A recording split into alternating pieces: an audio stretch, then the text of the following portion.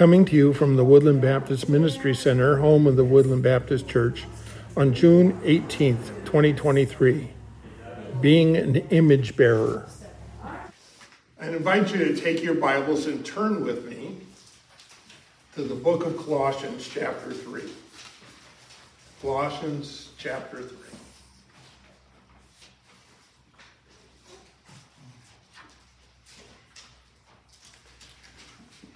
By a little bit of background to run up to this passage, Colossians has just a few chapters.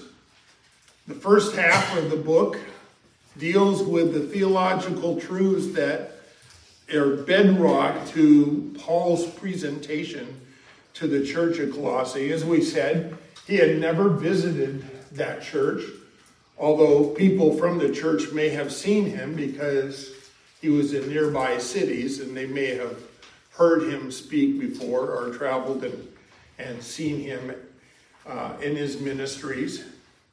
But he hadn't actually come to the church at Colossae. And as he speaks, he's speaking to them because they were being bombarded by false teachers who said that Jesus wasn't enough.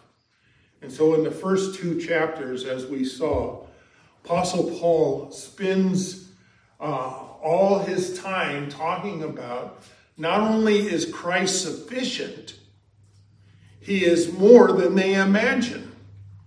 That he is God's presence among them and God's perfect image. We saw that back in the first chapter, Colossians 1:15.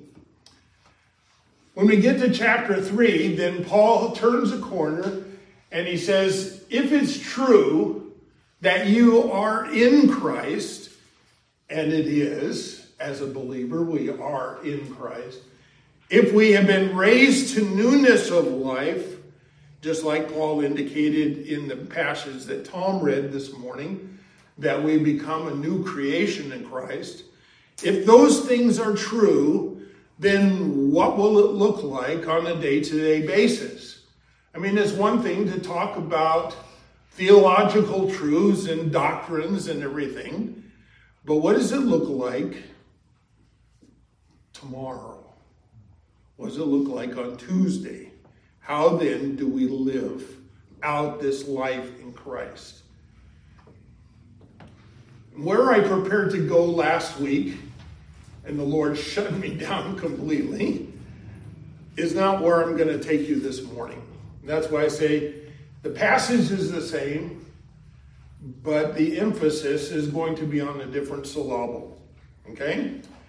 So I'd like to have you stick a bookmark or your bulletin in Colossians, but I want to take you back to the book of Genesis, the first chapter. And hopefully I'll tie all this together.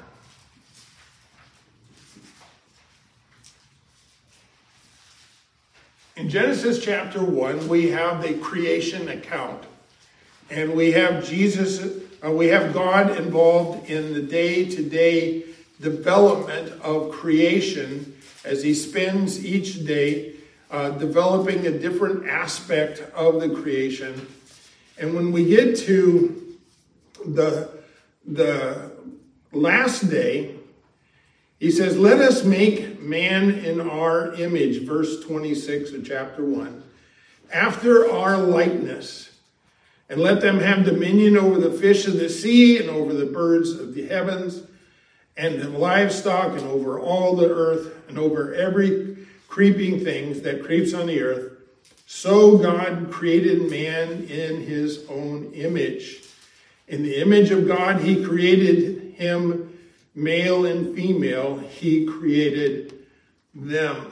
And we come to our first element of understanding how we live out this life, that men and women were originally designed to be image bearers. We were designed to bear the image of God here on earth. Unlike any other creation, any of the other creatures, any of the plants, the flora, the fauna, nothing was going to be like man was to be. God had designed that we would bear his image, and so he created us in that way. Some have said, well, what does it mean to have the image of God? Well, a lot of things have been talked about, whether it's we have the ability to think and use logic and those kind of things. But we see that there are, someone said, well, what about speech? Well, we have animals that can replicate speech. We have different creatures that are able to learn. We have them able to make decisions based on what they have learned, all those kind of things. But there's not a one that has the stamp of God on them, that we bear the image of God. It is so strong a statement that even after the fall, and even though Adam and Eve had marred this image because of sin, we see that the image was designed there by God. And in Genesis chapter 9 and verse 6, we see a statement about taking a person's life. And he says, whoever sheds the blood of man, by man his blood shall be shed, for God made man in his own image. In other words, he says, you might think that it would be kind and just and all not to take somebody's life who commits a murder. But he says, you must take his life because that person's life that he took bears the image of God. Does that mean we're God's? No. But we are God's representatives here on earth. That's how God designed us. We take that a step further, and we see that Jesus, while he was here in the flesh, modeled for us the image of God. You say, what does the image of God look like? You say, well, that's easy. You look at Jesus. What is Jesus like? Earlier on in the book of Colossians, we saw a verse and talked about it. In verse 15 of chapter 1, after Paul gives this great prayer in the opening verses of Colossians, he points to the preeminence, the first place of Christ in our theological section. And he said, he is the image of the invisible God, the firstborn of all creation. And we talked about that idea that Jesus Christ then bore that image and showed it to mankind. You want to know what God looks like? You want to know what God's character is like? You want to know those things? Look at the person of Jesus Christ. At this point, we're going to do a deep study through all 4 of the Gospels this morning. No, we're not. But we see that if we think about for a moment, what was Christ like? What was Christ like when he was here on earth? And we see some characteristics that come out. One of them is that he said, I am only going to say those things that the Father wants me to say. And he says, I'm only going to do the things that the Father wants me to do. He says, so if you want to know what the Father is like, all you have to do is see how I live out this life here on earth. And we see him then. We see him take his disciples and they follow him around for 3.5 years or so. And they see him from when he's dead tired and goes to bed at night to when he gets up in the morning and he shares breakfast with them. They are with him 24/7. And they watch and they observe And there was no place that he could go, except sometimes he would get away from them to go spend time with his Heavenly Father. But then he would be back with them. And they watched him. And not only did the disciples watch him, the world of his world watched him. There was plenty of people who followed Jesus, and they would listen to him, and they would go, wow, this guy speaks with authority, not like the scribe. He talks like if he really knows what he's talking about.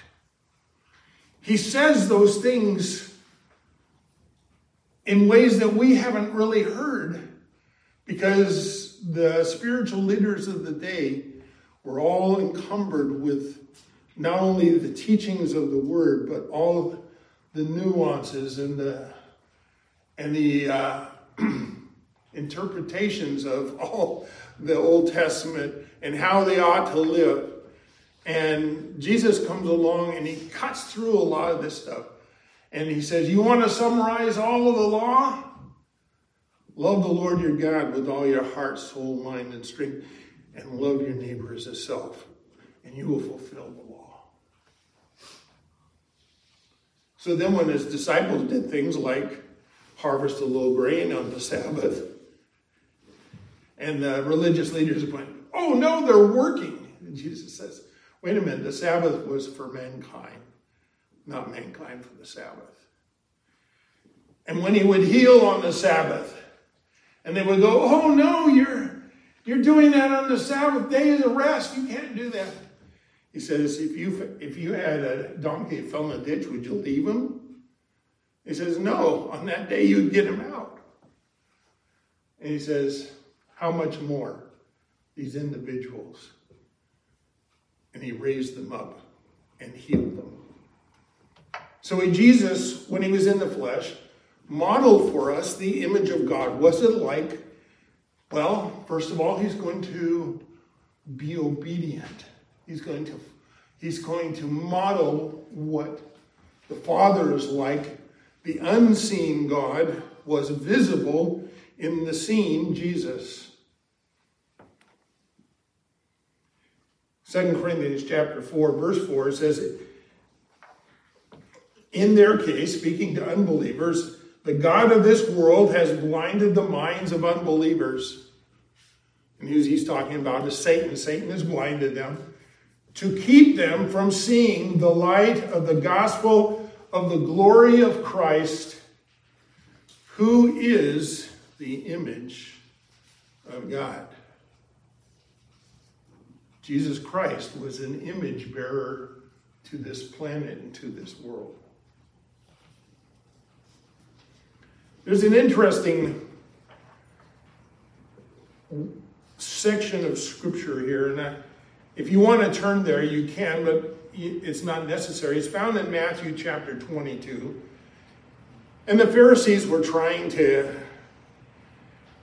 trick Jesus, trying to catch him in his words, have him say something that they could use against him. And of course, there was the Pharisees and the Herodians, and they gathered together, which shows you something interesting. The enemies of God might be disagreeing among each other, but together they'll come together to fight Jesus. And in Matthew chapter 22, they come up with a plot. And they say it in a very sanctimonious way. We're going to talk about bodily matters here.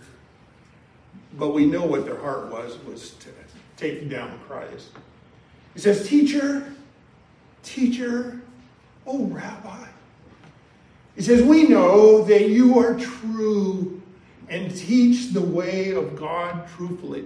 If they believed that, they would put a period there and fall down and worship, but because he already declared who he was. And he says, you do not care about any person's opinion, for you are not swayed by appearances, which is true and good. I mean, he didn't take into account those kind of things that would speak in opposition to living out this image bearing before mankind. And so he said, is it lawful, here he gets down to the core of it, is it lawful to pay taxes to Caesar or not? And they sort of, gotcha. What are you going to say about Rome? What are you going to say about paying taxes? Well, they had several things going on there. First of all, Rome wasn't well liked. Rome was the oppressor, and the Rome taxed. And the people hated the taxing because they would hire people like Zacchaeus and Matthew, and they would collect the tax, and then they would collect more tax for themselves. And so when the Pharisees and the Herodians got together to ask this question, they go, there's no way Jesus is going to escape this question. Because we say, should you pay taxes to Rome? And they wanted to say something that would get him into trouble. Scripture tells us in verse 18 of chapter 22, he was aware of their malice. And he says, why do you put me to the test, you hypocrites? And he called them hypocrites because they didn't believe anything that they said.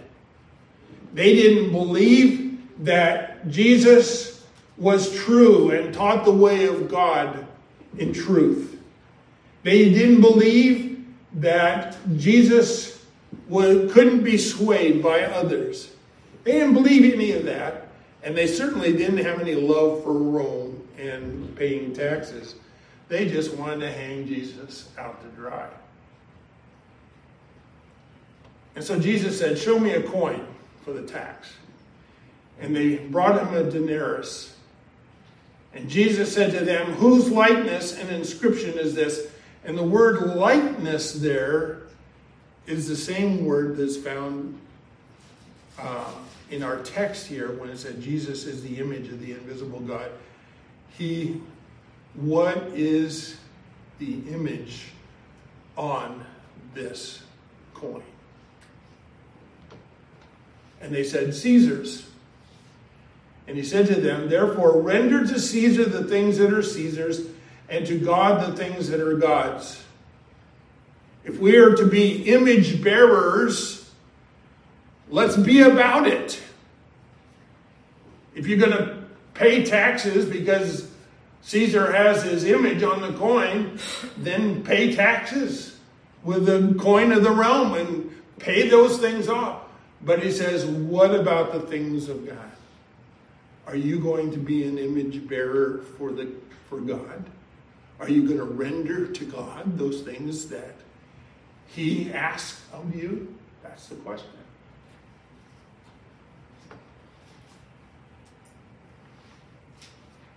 A little bit later on, when Jesus is in the upper room, we looked at this when we were studying those passages concerning the upper room. Philip asked in John 14, Lord, show us the Father, and it'll be enough for us. That's it. Just show us the Father. What does the Father look like? And Jesus said to them, have I been with you so long and you don't know me, Philip? And you could almost Philip say under his breath, well, yeah, we know who you are. Why don't you show us the Father? And he says, whoever has seen me has seen the Father.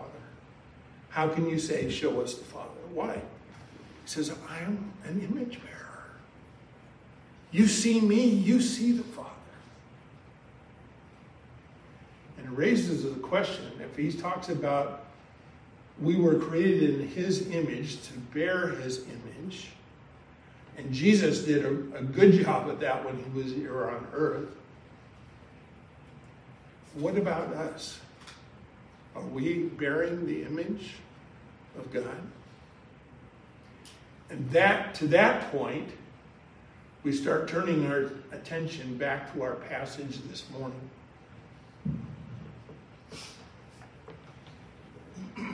We come to our next point. Believers are to participate in the image-bearing renewing work of God. image bearer renewal work of God.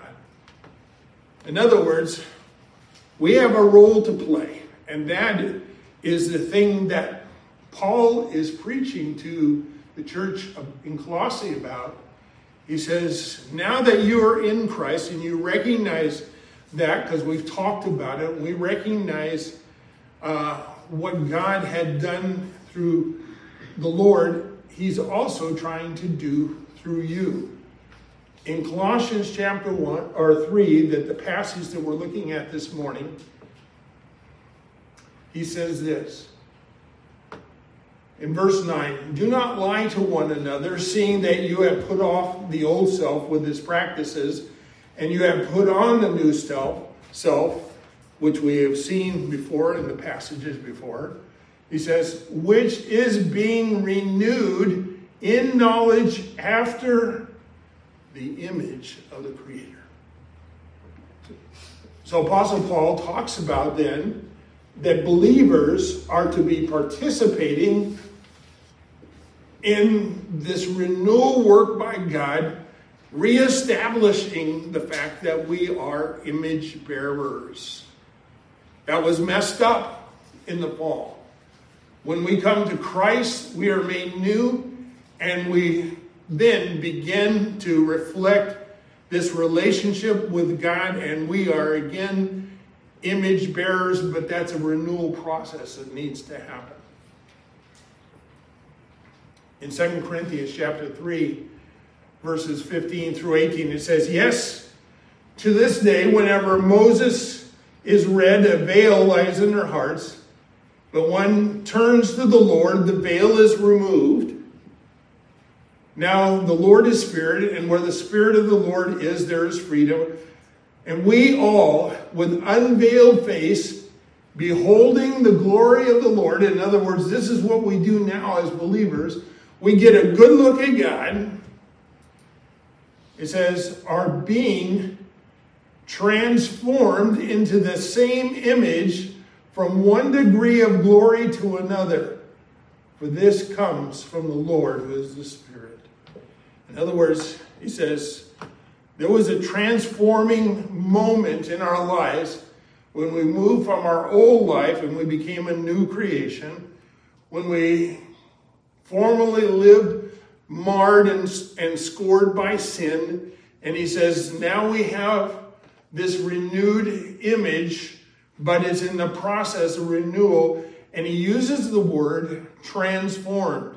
And that should ring some bells, because in Romans chapter 12 and verse 2, it says, don't be conformed to this world, or stop being conformed, literally, being conformed to this world, but be transformed by the renewal of your mind, that by testing you may discern what is the will of God, what is good and acceptable and perfect. In other words, you want to know how to live? Let God have his renewal work be done in you. And the word that he used in 2 Corinthians and here in Romans chapter 12 is the word transformed. And we know it better in the English by the word metamorphosis. Metamorphosis. Let us be transformed. It's the picture of a caterpillar going through the process of becoming a butterfly. It says, once you were what? What were we before? We were like sinners. We were sinners, yes, but in our analogy, we were like caterpillars. And he says, now we are butterflies. We've gone through the transforming work of God in our life. We've become something completely different than what we were. In Romans 8, Paul takes up this theme of image again, and he says, for whom he did foreknow, speaking of believers, he also predestined to be conformed to the image of his Son. 2 Corinthians 15, He says, as man was dust, so also those who are of dust, and is the man of heaven, so are those who are of heaven. Just as we have been born in the image of the man of dust, Adam, so shall we bear the image of the man of heaven, Jesus Christ.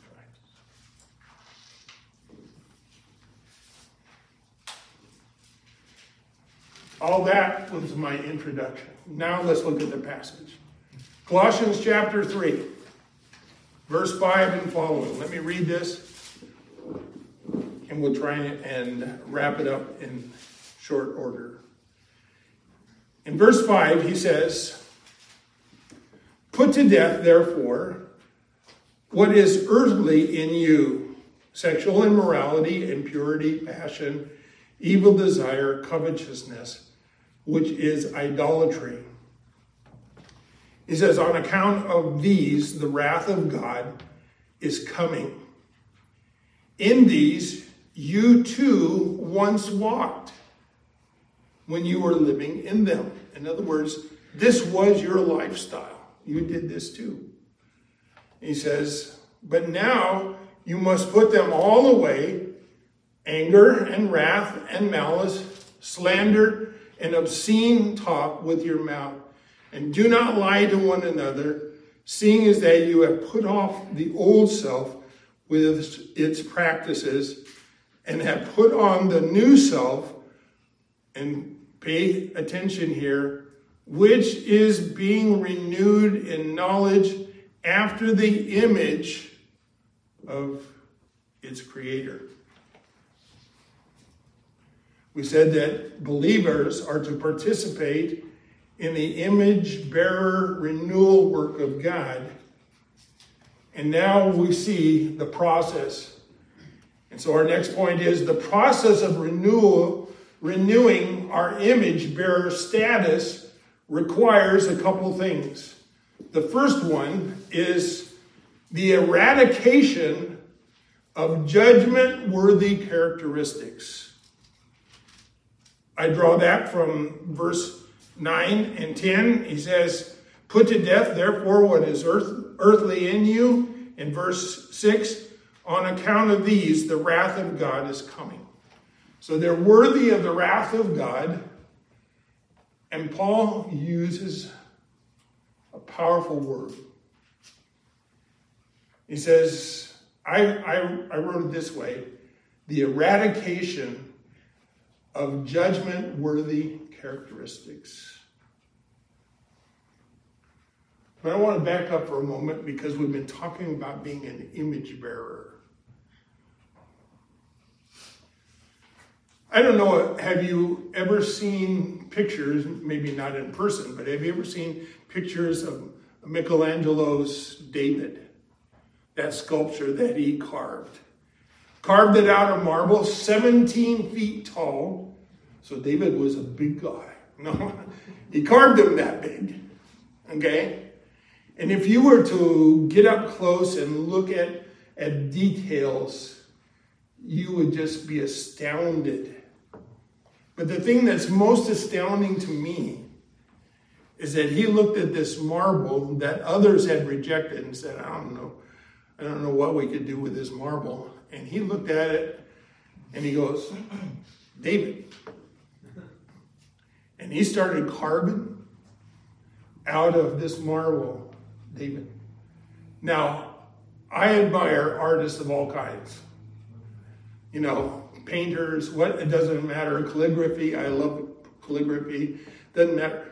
I am dumbfounded by sculptors. You chip a little too deep,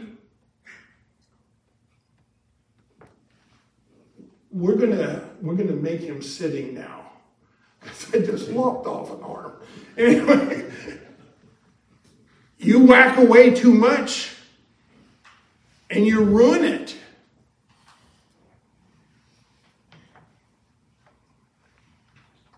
But when an artist like Michelangelo does it, he chips away all the things, as someone said, that weren't David. And David was revealed. I wish it was that easy, but it's not. But Apostle Paul is using the same kind of picture here. He says, I want you to, and the word that he used in my translation is put to death. It is the word that leads to the English idea of necros, or death. He says, I want you to put to death these things in your life. In other words, they don't fit the image of God. These are the things that need to be carved out and discarded. These are the things that need to be eradicated and taken out of the way. Now, when I prepared the message for last week, I was going to go through these in greater detail. And I'm not this morning, because I want to keep the focus on being an image bearer. When we are image bearers, a person ought to look at us, and we ought to be able to say, anybody who has seen me has seen the Father. And you go, well, Pastor, I can tell you, I don't see God. But that's the point, that we are image bearers of the living God. And the question is, when we look at this list, when he talks about sexual immorality, impurity, passion, evil desire, covetousness, all these things is idolatry, he says, those need to be removed because they don't fit the image of God. And we could spend a lot of time delving into the details of that. You are certainly welcome to do so. But Apostle Paul says these things need to be dealt with. Kill them off. Kill them off. Don't let them be named among you. This should be gone. Then he goes down and he continues. He says, on account of these things, the wrath of God is coming.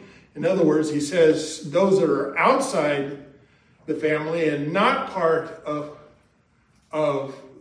being children of God, he says, God's judgment is coming on these things, so they ought not to be named among you. But then he goes on and he says, in verse 8, but now you must put them all away, anger and wrath and malice and slander and obscene talk from your mouth. And don't lie to one another either. Put it off. Put off the old self with its practices.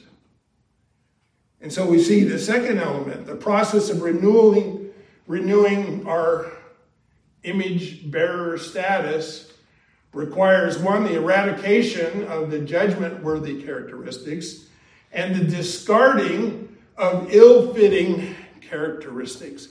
This doesn't fit right. And that's what he's talking about here. He says that we are to put off. And the picture is almost like a piece of clothing that you have wrapped yourself in, and now you take it off because it no longer fits you anymore. And Apostle Paul says these things are not fitting either in an image bearer's life. In an image bearer's life, there ought not to be anger, which leads to destruction and rage and malice and slander, filthy talk and lying. These things need to be just put off. Like you take off a coat, lay it down, and don't pick it up again. These things ought to be just discarded. And again, why all this? Well, like I say, my tendency was to go to this list and break them down. But I think the greater point that Paul is trying to make It says the question isn't whether you're going to put these things off or whether you're going to kill these things or not. The question is, if you understand who you are in Christ and you understand that you are an image bearer, what will that look like? Apostle Paul says these things got to go. These things, he's got to put to death over here and discard it over here. If these things, get rid of these things. Why? They don't match up. They don't match up with the character and the nature of God. If we were standing next to Jesus and he was to spend 24 hours with us, I mean, his disciples spent 24 hours with him, but what if he was to spend 24 hours with us? What would he say about whether we were doing a good job of being an image bearer or not? When people come in contact with us, do they get the sense that we have been with Jesus? Do they get the sense that we are God's children? Are we bearing his image well? I'm not saying perfect, because we've already said this is a process of renewal. We are in the process of reestablishing and repairing and renewing that image which was marred by sin.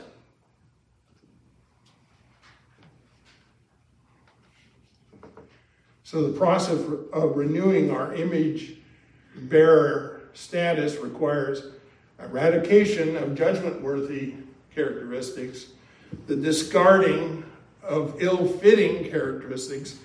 They just don't fit me anymore. And then the last one, and this was the big one, the realization that there is no difference between us. All believers are image bearers. Listen to the passage. He says, there is not Greek or Jew, circumcised or uncircumcised, barbarian, Scythian, slave or free, but Christ is all and in all. And two points I'd like just to bring out on that, and we'll be done. First of all, he says, we can't exclude anybody from this. If you know Christ, you are an image bearer. So you need to be involved in this renewal process. And second of all, there's no second-class believers. We're all the same.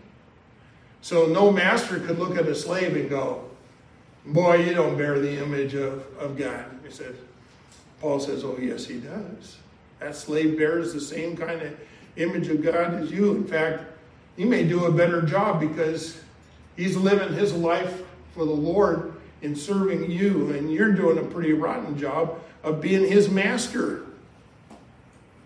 So the idea of this applies to just a select few. The answer is no. It's across the board. If you're a believer, there should be no difference in the image that is born, because we all are going back to the same standard, and that's the living God.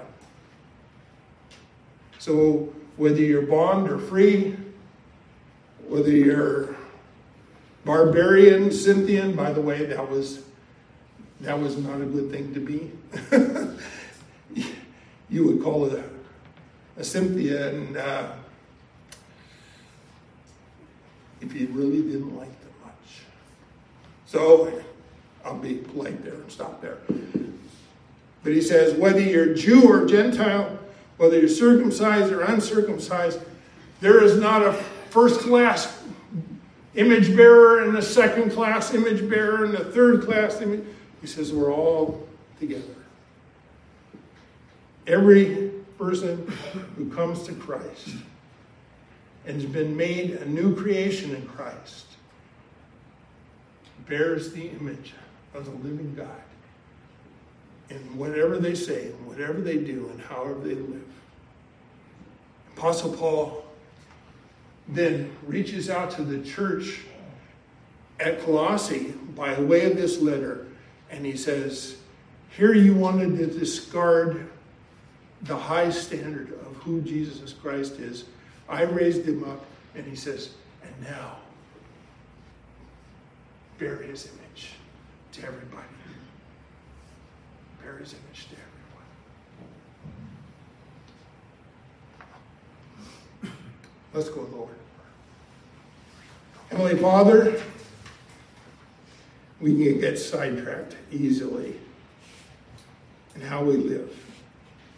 We can get it caught up in the issues of life, the situations that we find ourselves, and we forget that you have called us to be image bearers, that we represent you to others, and you have called us to this high position. Heavenly Father, may we be involved in this renewal process, and may we well bear your image in front of others. We ask in Jesus' name.